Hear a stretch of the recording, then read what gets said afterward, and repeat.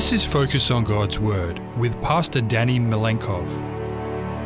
Welcome to each and every one of you here at our 3ABN studios, and those who are watching around the world or listening wherever you may be.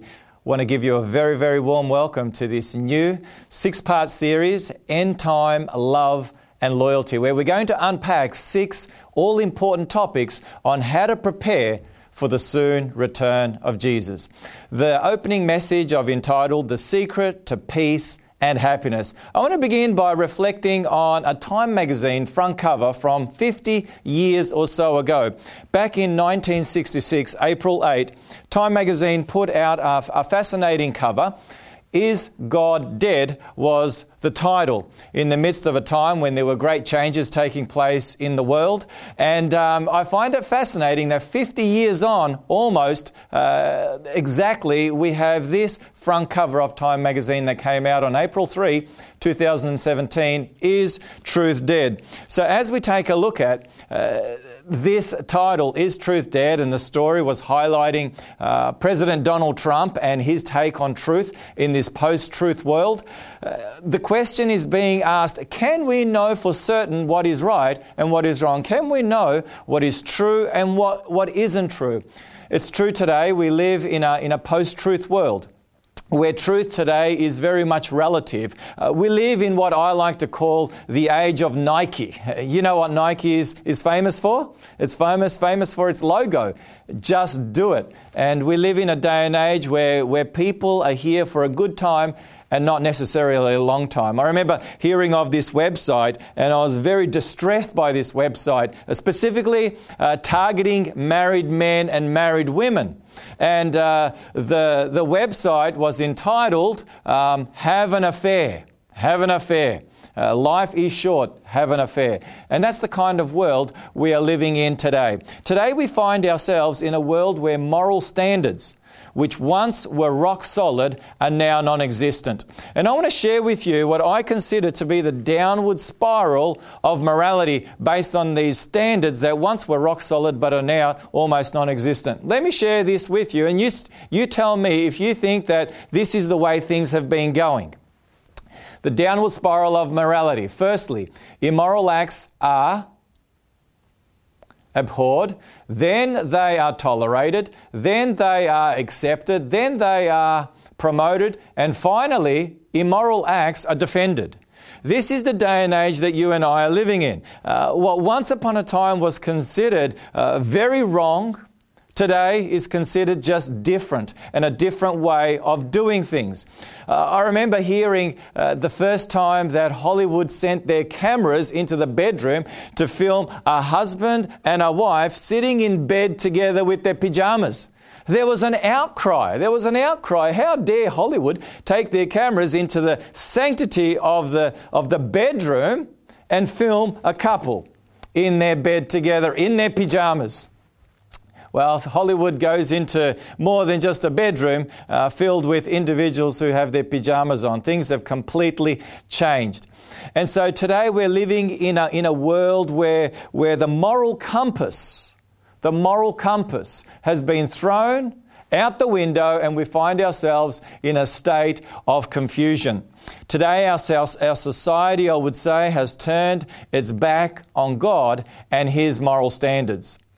This was a billboard before the 2016 census that took place here in Australia, a national census. And this was a billboard that was advertising, not religious anymore, mark no religion on the 2016 census. There was a campaign to encourage those who were no longer religious to tick the not religious box, which happened to be at the top of the religious section on our census in 2016. I found it fascinating that when the census results came through, there was an article in the ABC News, June 27, 2017, with this title, Census Results, Australians are older, ethnically diverse, and losing their religion. Well, I wasn't too surprised about the ethnic diversity here in Australia, and I certainly wasn't surprised that Australians are getting older. I think most Western countries are experiencing this. But it was quite interesting to notice that according to the census data, that we are losing our religion. And this was a graph in that particular article, and I want to share it with you. Notice here, this is a graph taking us back from 1966 to 2016, so a 50-year period. Incidentally, they were the two Time magazines that we looked at earlier on, looking at this 50-year gap. Christianity, or those who claimed to be Christians in 1966, the numbers were around 90%. By 2016, those numbers had gone down to 50%. So a 40% drop in 50 years of those who claimed to be Christian. Whereas those who claimed no religion, that number went from almost 0%, maybe 1 or 2%, all the way up to 30%.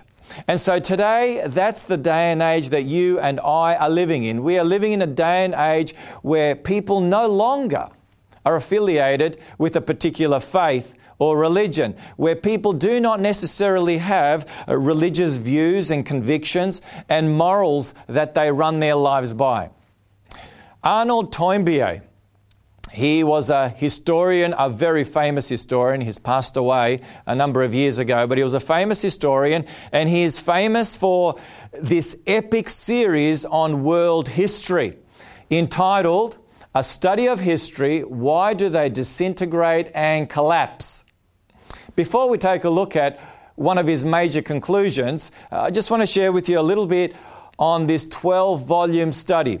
Arnold Toynbee looked at history. He looked at 19 civilizations that have arisen to ascendancy, but then they have fallen and completely become crushed and obsolete. And he took a look at these 19 civilizations, and he took a look from their development all the way through to their decay, and he took a look at what were some of the major factors. A number of factors were listed, and one of the primary reasons why these past civilizations, some of them wonderful, great civilizations, including the Roman Empire, not only decayed, but were eventually destroyed, was through this. And these are his own words: lawlessness leads to destruction.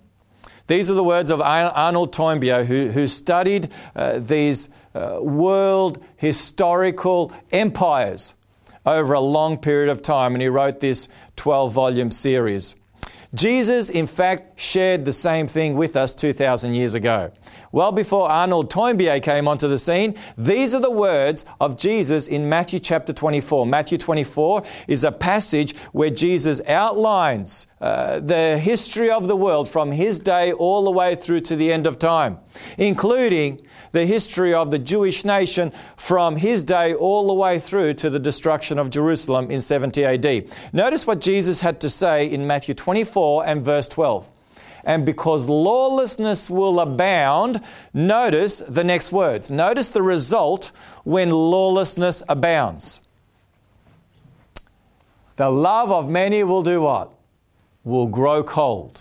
The love of many will grow cold. So when there is lawlessness, the natural progression is that the love of many grows cold. Now, what kind of love was Jesus here referring to? The Greeks had 4 main words for the word love, and I have them up here on the screen for you. The first one is phileo, which is love between close friends. The second one is storge, love between family members.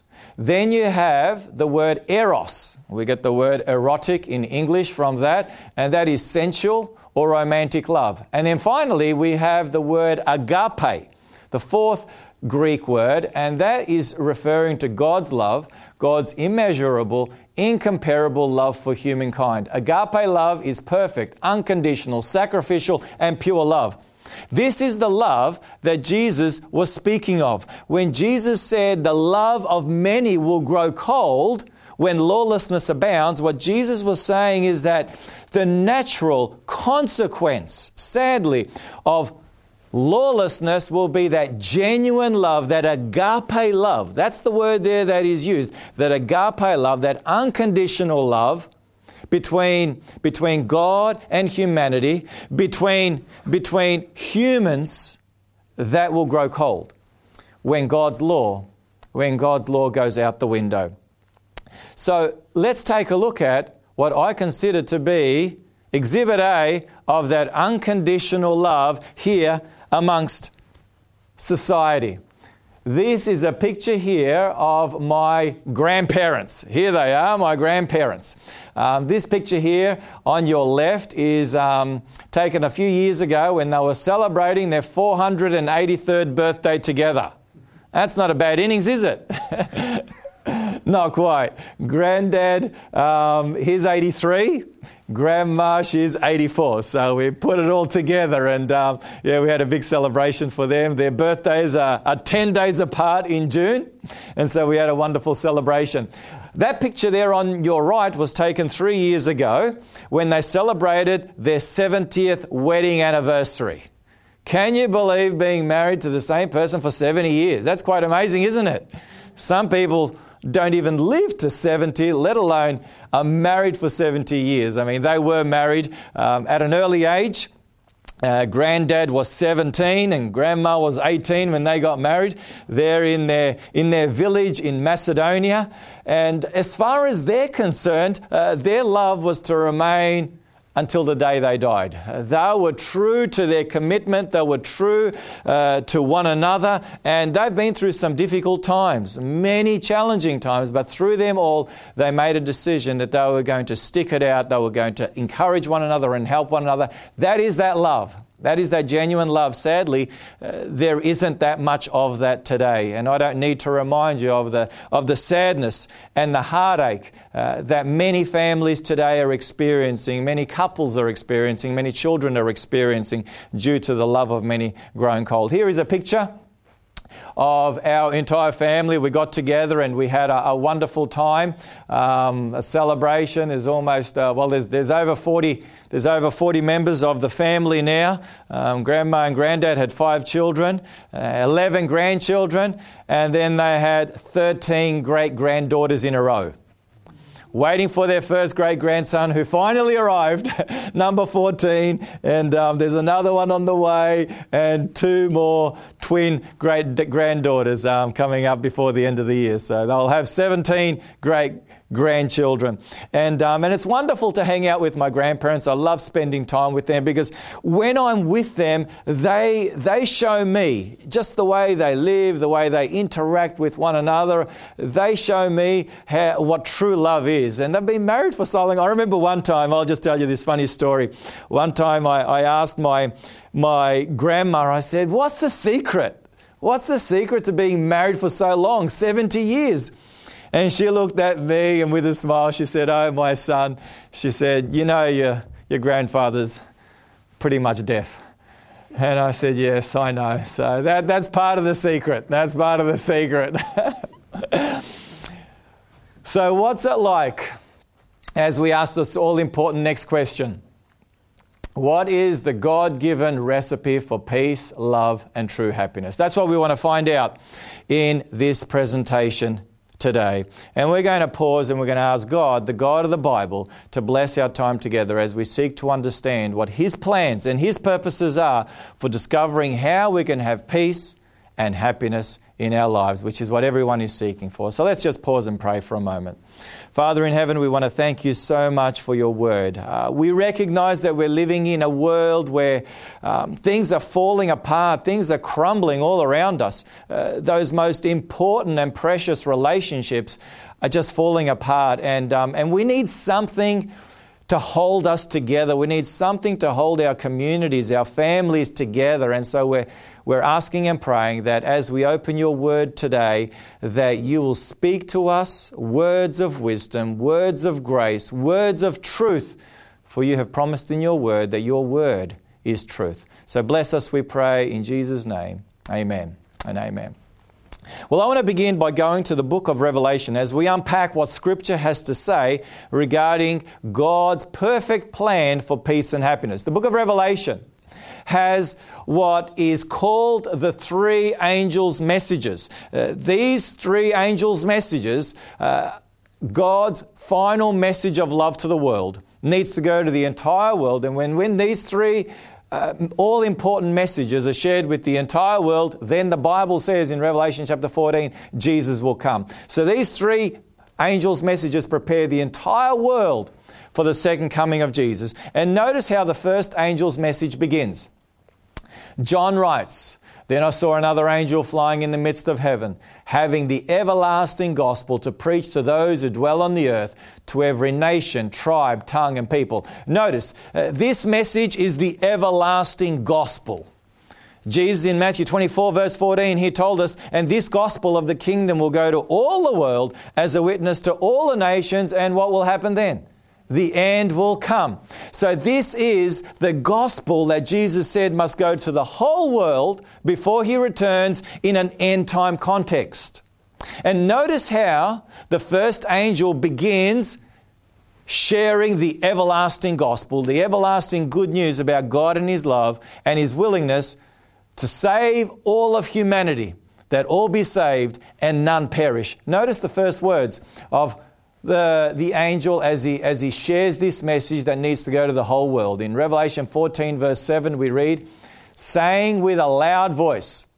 Those words there, loud voice, in the original are the words megaphone. This is a megaphone voice. This is not a whisper. This is a message that needs to be proclaimed in a loud voice to the whole world. "Fear God and give glory to him, for the hour of his judgment has come, and worship him who made heaven and earth, the sea and the springs of water." Notice those first two words. Fear God. Fear God.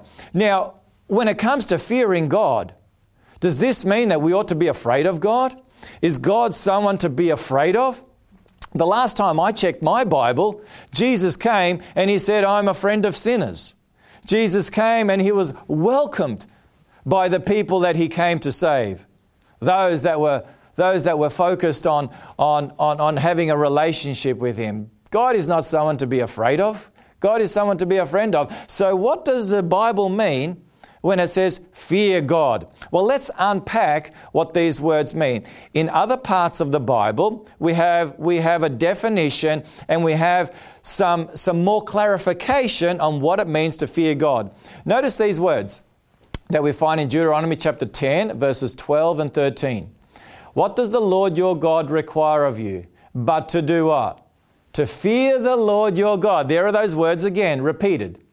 "To walk in all his ways and to love him, to serve the Lord your God with all your heart and with all your soul, and to keep the commandments of the Lord and his statutes, which I command you for your good." This is a beautiful passage and a beautiful definition of what it means to fear God.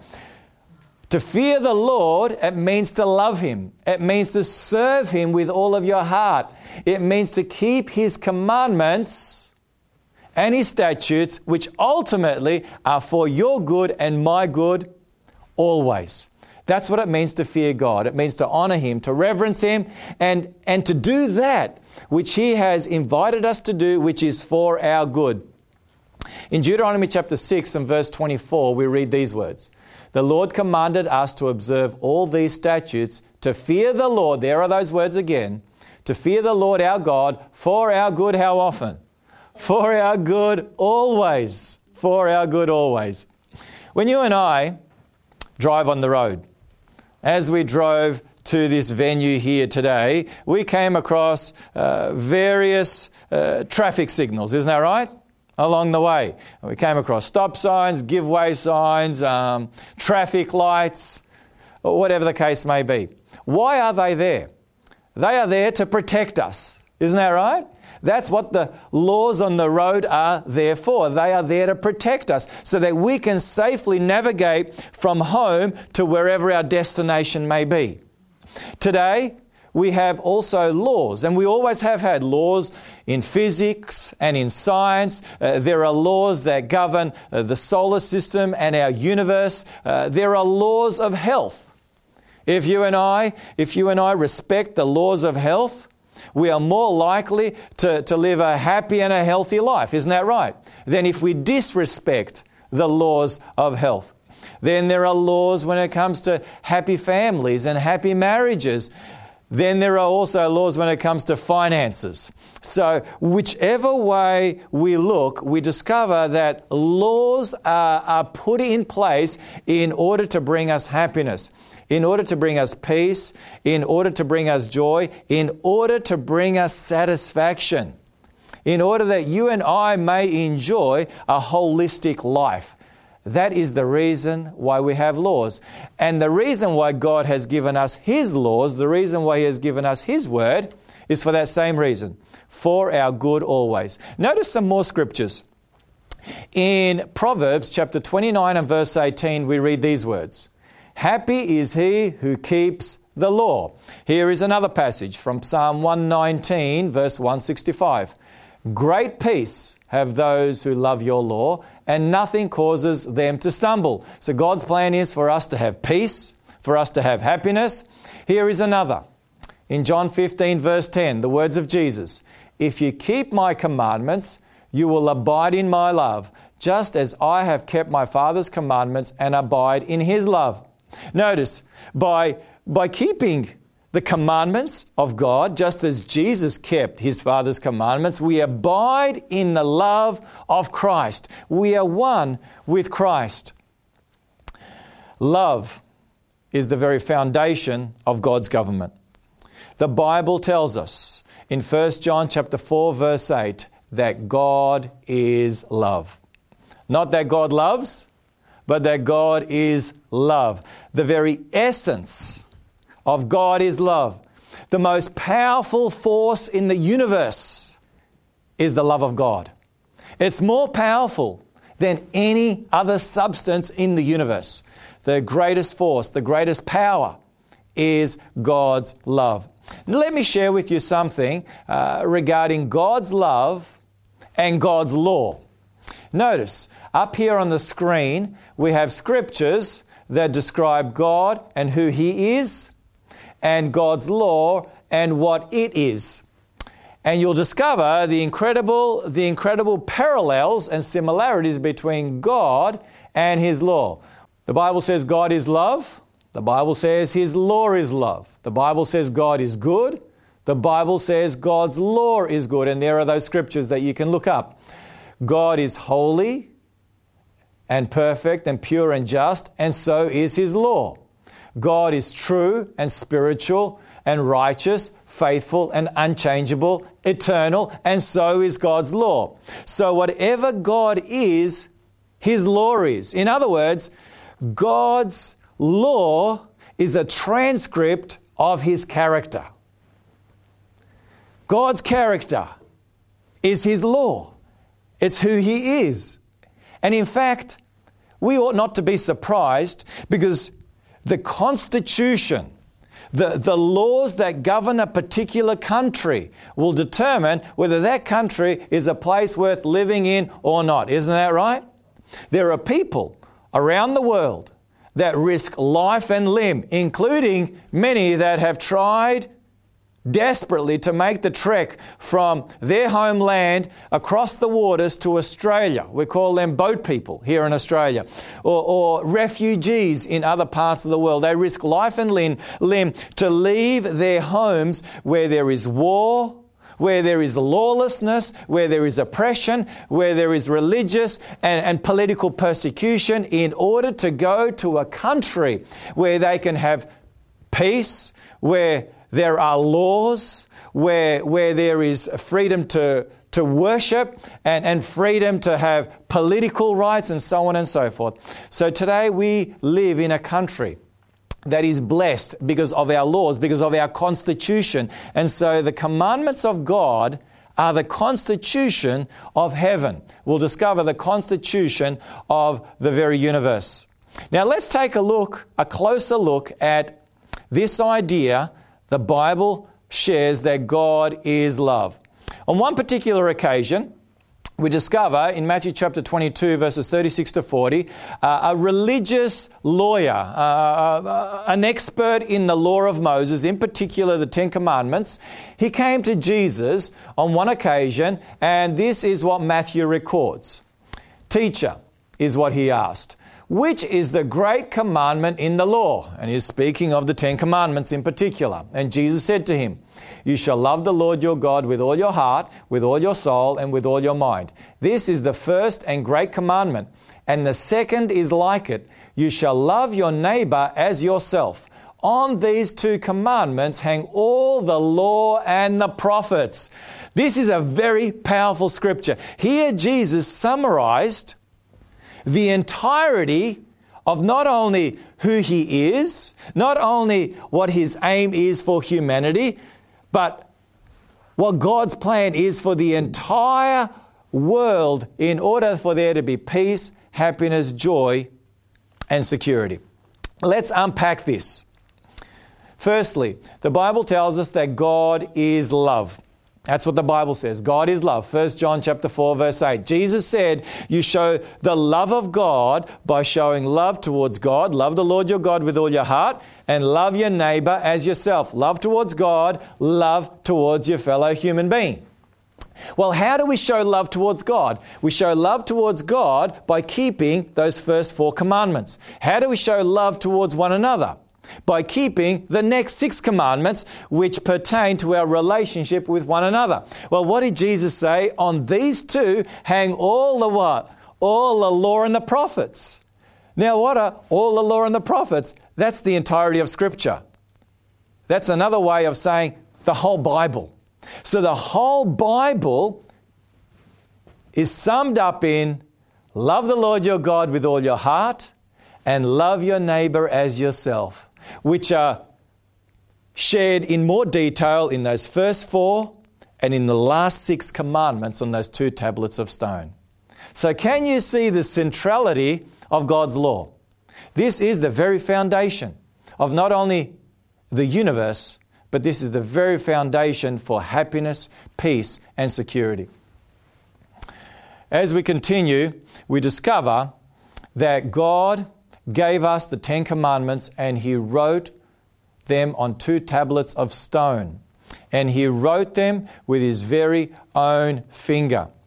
And He placed them in the ark of the covenant. This was to be placed in the most holy place. It was placed in the most holy place there in the sanctuary. And the Ark of the Covenant represented the very throne room of heaven.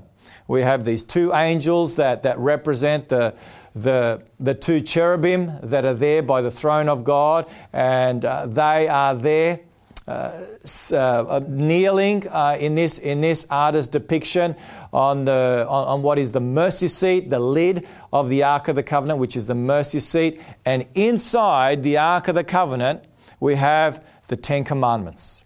We have these 2 tablets of stone that God Himself wrote with His very own finger. That's significant. The 10 commandments are that significant that God wrote with His very own finger. They're called commandments for a reason. They're not the 10 good ideas. They're not the 10 recommendations. They're not the 10 suggestions. They're the 10 commandments. That is because they are extremely important.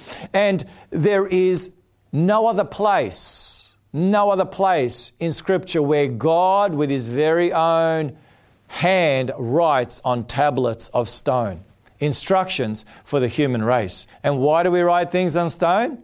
That's because we want that to remain forever. Isn't that right? I've been to the Middle East on 2 occasions, and there are inscriptions from thousands of years ago that are still to this day. And these inscriptions give the history and messages from the past, because they were to be remembered and to remain for a long time. Now, there is huge significance to these 10 commandments. There was a time when I used to believe and think that when God wrote on those 10 commandments, He wrote on 2 tablets of stone from Mount Sinai that Moses handed to God. And He wrote on those 2 tablets of stone and then passed them back to Moses. In fact, A few years ago, when I had the opportunity of going to what is called the traditional Mount Sinai, the place there in Egypt on the Sinai Peninsula, a place called St. Catherine's, I picked up a stone. This is from the traditional mountain where many believe. We're not sure the mountain and where it exactly is that Moses received the Ten Commandments, but I picked up a stone, and I used to think that the Ten Commandments were placed on stone similar to this, until one day I discovered where the original Ten Commandments in fact came from. Let me share with you something absolutely incredible. Let's go to the book of Exodus, Exodus chapter 24 and verse 9. Exodus chapter 24 and verse 9, and notice these words. Then Moses went up. This is God inviting Moses to go up to the mountain to receive the Ten Commandments. And he went up, also Aaron, Nadab and Abihu, and 70 of the elders of Israel. And they saw the God of Israel, and there was under his feet, as it were, a paved work of sapphire stone, and it was like the very heavens in its clarity. So here, what the Bible is describing is this sapphire stone that Moses and those that were with him saw, and they say that it was as clear as the heavens. Now, what color is the heaven? When you look up and there are no clouds, what color is it? Blue. And there's plenty of blue sky today. When I left home, it was all blue sky, not a cloud in the sky. Blue. And we know that blue is a significant colour when it comes to sapphire stone. It's one of the most treasured, one of the most expensive sapphire stones is blue, the colour of royalty. Well, let's continue on and let's take a look at what Ezekiel has to say as we put a couple more pieces together. Ezekiel says, and he's also in vision. Well, he is in vision, and he says, and there in the firmament that was above the head of the cherubim, is speaking of God's throne, there appeared something like a sapphire stone. There are those words again. Having the appearance of the likeness of a throne. So here Ezekiel sees this sapphire stone in the heavens that appears like a throne. Very interesting. Now let's go back to Exodus as we pick up the rest of the story. Exodus chapter 24 and verse 12. Then the Lord said to Moses, come up to me on the mountain and be there, and I will give you tablets of, and I've included the word the, because the word the is in the original. It's not in the New King James Version or the King James Version, but I looked at the New Living Translation, and guess what? It was there. They've included that word the, which is in the original Hebrew. The stone and the law and commandments which I have written that you may teach them. Now, what's so significant about the the?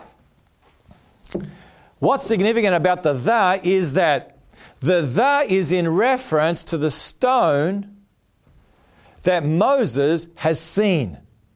And that stone is that sapphire stone, as clear as the what? As clear as the heavens, that blue sapphire stone. So this was news to me, and this was huge, an absolutely huge spiritual insight that I received, that God, those very first commandments, God wrote on tablets of stone from his very throne room. Blue sapphire throne room. God chiseled out of his very throne room 2 tablets of sapphire stone, blue sapphire stone. He wrote his law of love on them, and he passed them down to Moses. Isn't that incredible? That is so incredible. Absolutely amazing. Let me share with you a scripture from Hebrews chapter 1 verse 8. Your throne, O God, is what? Forever and ever. This tells us that God's law is to remain forever and ever. And here's another scripture, Luke 16:17. And it is easier for heaven and earth to pass away, said Jesus, than for one tittle of the law to fail. This is the eternal law of God. And David in Psalm, he shares that all of God's commandments are sure. They last forever and ever. In Numbers chapter 15, Moses gave directions based on God's word of what the children of Israel were to sew on the tassels of their garments, okay, on their clothing that they wore each day. Notice these words in Numbers chapter 15, verses 37 to 41. Again the Lord spoke to Moses, saying, "Speak to the children of Israel. Tell them to make tassels on the corners of their garments throughout their generations, and to put a blue thread," notice the colour, a blue thread in the tassels of the corners. Let's continue. "And you shall have the tassel that you may look upon it and remember all the commandments of the Lord and do them, and that you may not follow the harlotry to which your own heart and your own eyes are inclined, and that you may remember and do all my commandments and be holy for your God. I am the Lord your God who brought you out of the land of Egypt to be your God. I am the Lord your God." So what were the children of Israel to do? They were to sew blue thread on the tassels of their garments. So as they walked, wherever they walked, they would remember the law of God, that law of love that was to be a blessing, that law of love that was to offer them peace and happiness and to be for their good always. When the children of Israel walked out of their tents in the morning and they looked up into the heavens and they could just see the beautiful blue heavens, they were to be reminded of God's law of love, that law of love of protection, that law of love that provides blessings, that law of love that provides for everything that is to be for their good always. And they were to thank God and praise Him that they are encircled by the law, which is the character, which is the love of God. Encircled by the love of God each and every day. That's what God's law is all about. It tells us that we have a solid foundation. It tells us that we come from a God who loves us. We come from a God who has given us instructions on how we can enjoy the best possible life in the here and now and be part of His everlasting kingdom of love, where His love will reign supreme forevermore. Lawlessness leads to what? Said Toynbee, destruction. God's law leads to love, prosperity, joy, happiness, peace, and the list goes on. Sadly, the children of Israel did not follow God's law of love. They turned their back on His law of love. They turned away from the Lord, and sadly they were taken into captivity. The northern tribes, or the northern part of Israel, the 10 northern tribes, were taken into captivity in 722 BC, followed by the southern tribes, Judah and Benjamin, that were taken into captivity by the Babylonians, the northern tribes by the Assyrians, and the Babylonians overthrew Jerusalem and destroyed the temple in 586 BC. These words are very sad that Isaiah penned in relation to God's people walking away from His law of love. We read in Isaiah chapter 48 and verse 18, "Oh, this is God crying for His people, weeping over His people." And these are the words of God, "Oh, that you had heeded my commandments. Then your peace would have been like a river, and your righteousness like the waves of the sea." The reality of why we have so much pain and suffering today is because we have walked away from God's law of love. That's the reason why we have so much pain and suffering in this world. That is the reason why there is so much pain and heartache in families. That is the reason why there is just so much of that which is not God's plan for us, because we have walked away from God's law of love. Therefore, today, God is calling the world back to the 10 Commandments. Today, the 10 Commandments define and protect our most precious relationships. Notice, the first 4 commandments protect our relationship with God.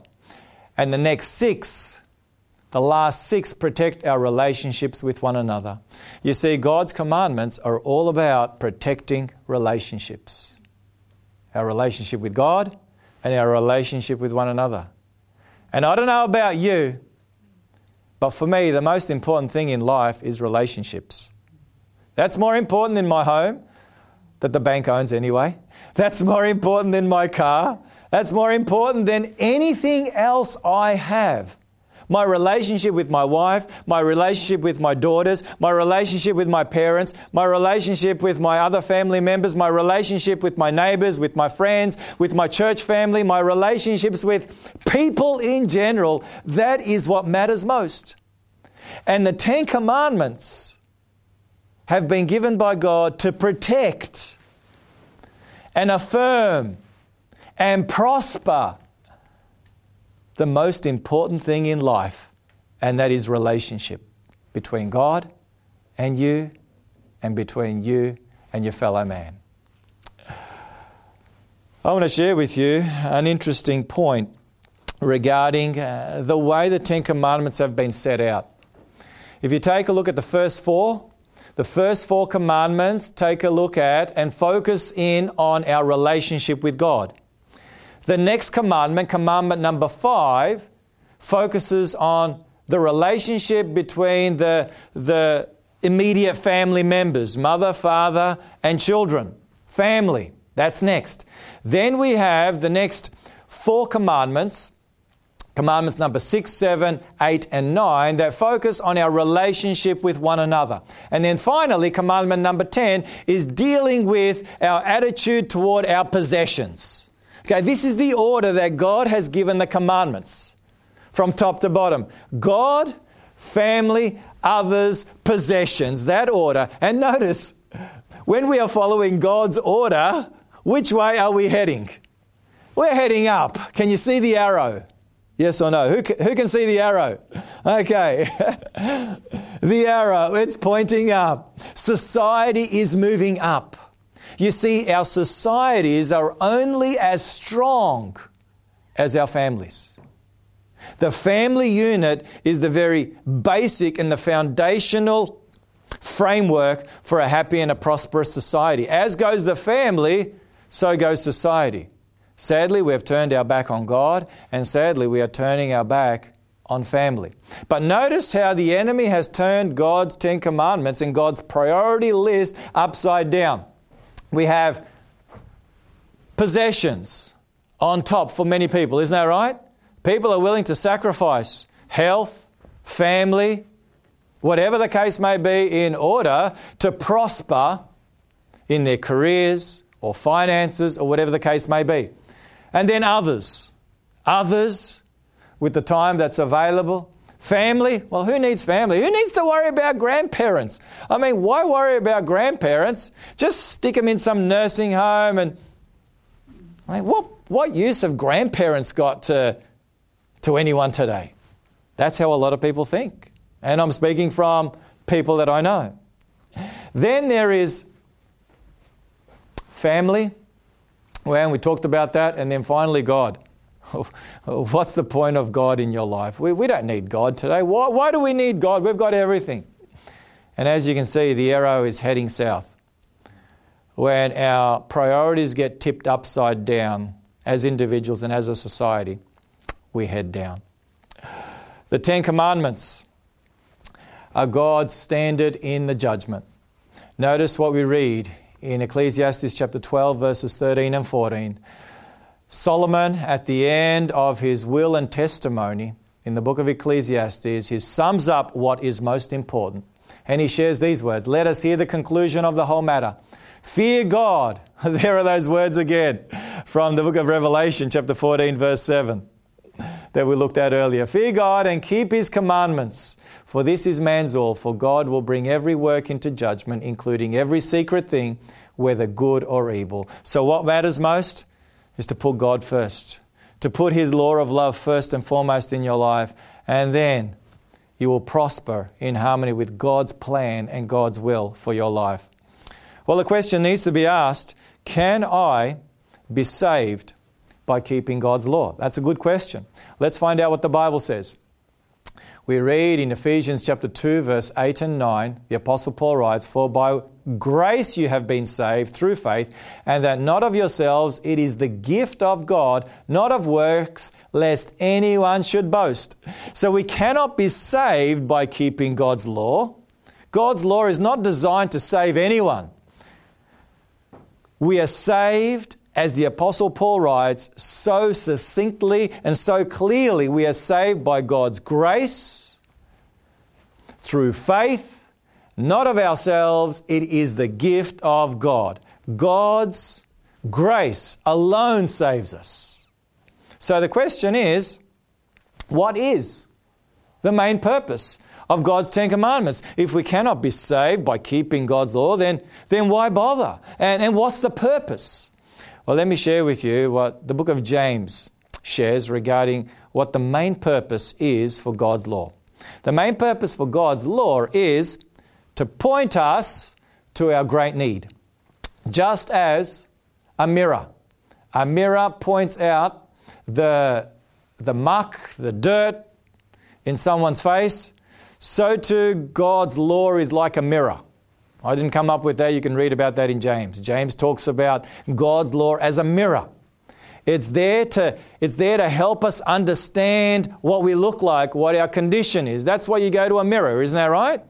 You go to the mirror, especially if you need to go to the mirror. I was about to say something and I know I would have got in trouble, so just as well that I contained myself.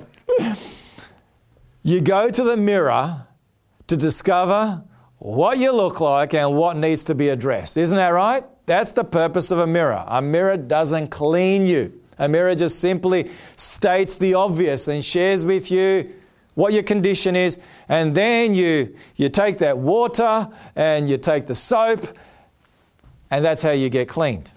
That's how you get cleaned.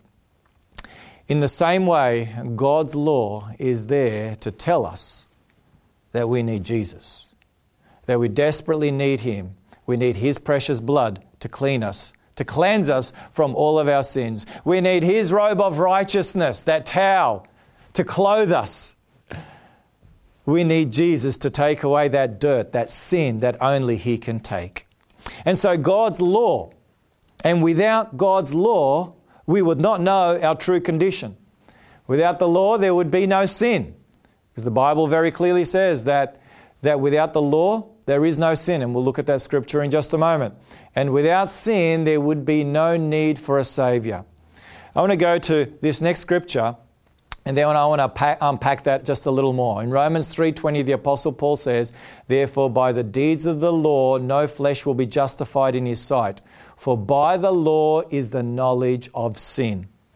God's law helps us to know what is right and what is wrong. God's law enables us to understand what is sin and what is righteousness. God's law is there designed to point us to Jesus. God's law is that mirror, and it points us to Jesus, who cleanses us from sin and then helps us to know how we ought to live a life in harmony with God's will, in harmony with God's plans for our lives, because God ultimately wants us to prosper. He ultimately wants us to be successful. He ultimately wants us to be in good health. He wants us to be happy. That is God's ultimate plan. So the law of God serves to point us to Christ. And if we did not have the law of God, we would not realize that we are sinners. And we would not realize that we need a sin-pardoning Saviour, and we would have no idea, and we would not realize that we need Jesus. The law is absolutely essential. Without the law, there ultimately is no need for a Saviour. And so that is the absolute foundational importance of God's law. Notice, for those who love God, keeping His commandments is not a burden, but a blessing. Notice what we read in 1 John chapter 5 and verses 2 and 3. "By this," writes John, "we know that we love the children of God when we love God and keep His commandments. For this is the love of God, that we keep His commandments, and His commandments are not burdensome." When you love someone, You honor them. You're loyal to them. You're even willing to fulfill the vows you have made to that special someone. Not because you have to, not because it's a burden, but because you love them. Isn't that right? You count it a blessing. You count it a joy because you're in love with that person. And so those who honor God, those who keep His commandments, they do it not as a burden, not as a requirement, but they do it out of love, out of loyalty. And the absolute greatest sign of loyalty and love is obedience. That's the greatest sign. And that's why two people, when they get married, they will exchange vows. And those wedding vows, declared before one another, declared before many witnesses, are precious because those wedding vows are signs of loyalty and commitment and genuine love for one another that is lived out through actions and not just talk. Isn't that right? What do they say? Actions speak louder than what? Words. And often you'll hear people say, well, put your money where your what? Where your mouth is. Exactly right. So we know that actions speak louder than words. Where does God want to place His law of love? Notice what we read in the book of Hebrews. Hebrews chapter 8 verse 10. God says, I will put my laws in their mind and write them on their hearts, and I will be their God and they shall be my people. God wants to place His law of love in our hearts. Because you see, unless God's law of love is in our hearts, we will never genuinely obey God from the right motive. And the motive for obedience must always be love. Must always be love. Not because we have to, or because we're forced to, but because we love to. Because we love God and we want to honor Him and we want to have a relationship with Him. Revelation describes God's faithful end-time people in these words. We read in Revelation 12:17, and the dragon here is a symbol for Satan, was enraged with the woman, and this is a symbol of God's church or God's people, in particular at the end of time, as we discover. And he went to make war with the rest, or the remnant, or those remaining ones at the end of time of her offspring, who, notice, keep the commandments of God and have the testimony of Jesus Christ. Who is the enemy angry with most at the end of time?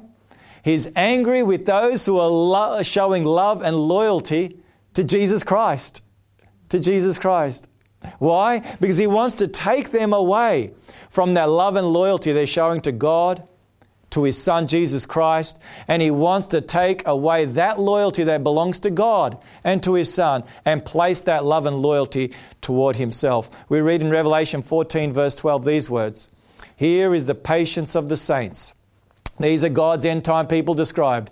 "Here are those who keep the commandments of God and the faith of Jesus." Here they are, spoken of again, God's end-time people who the devil hates, but they are faithful to Jesus. They keep His commandments and they are patient saints.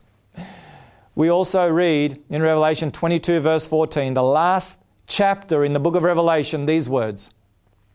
Revelation 22 and verse 14, "Blessed are those who do His commandments, that they may have the right to the tree of life and may enter through the gates into the city." Notice, this is the reason why the devil hates God's end-time people. This is the reason why the enemy doesn't want anyone to keep God's commandments, because those that love God and keep His commandments out of loyalty, they will, through Christ, make their way into the city, into the New Jerusalem. They will be saved, according to Revelation 22 verse 14. But notice who is on the outside of the city. Notice these words in verse 15. We keep reading. "But outside are dogs and sorcerers and sexually immoral and murderers and idolaters and whoever loves and practices a lie." Inside the city, we have God's commandment-keeping people. Outside the city, we have those who are commandment breakers. Can you see that?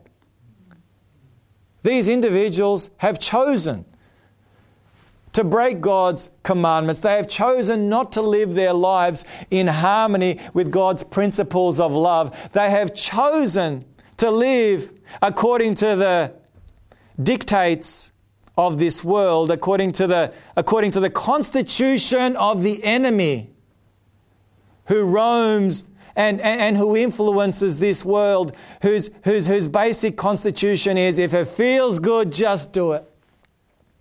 If it makes you feel good, just do it. Don't worry about the consequences to yourself or anyone else. They have chosen to live like that, and they will sadly be outside the New Jerusalem, because only those who want to live in harmony with the law of God's love will be inside that city, where there will be peace and happiness and joy forevermore.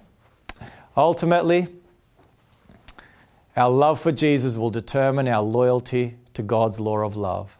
I want to finish off with the words of Jesus, where he says in John 14:15, "If you love me, keep my commandments. If you love me, keep my commandments." That's what it's all about. If you love me, keep my commandments. Jesus asks, do you love me? Do you want to be part of my kingdom? Do you want to be part of my kingdom? Will there be no more separation? Where there will be no more suffering? There will be no more sorrow. There will be no more death, divorce, destruction. There will be no more famine. There will be no more pain. Do you want to be part of a kingdom where everyone will live in harmony with my law of love, love towards God, and eternal love towards one another? If you do, I'm inviting you, come and join me and be part of my kingdom. Is that your desire, to be part of that kind of kingdom?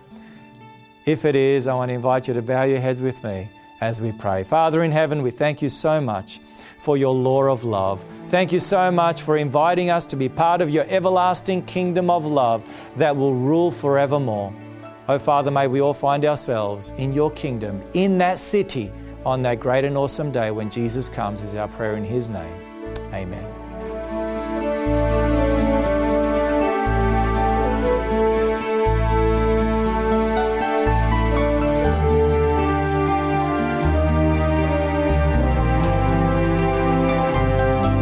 You've been listening to Focus on God's Word with Pastor Danny Malenkov, a production of 3ABN Australia Television.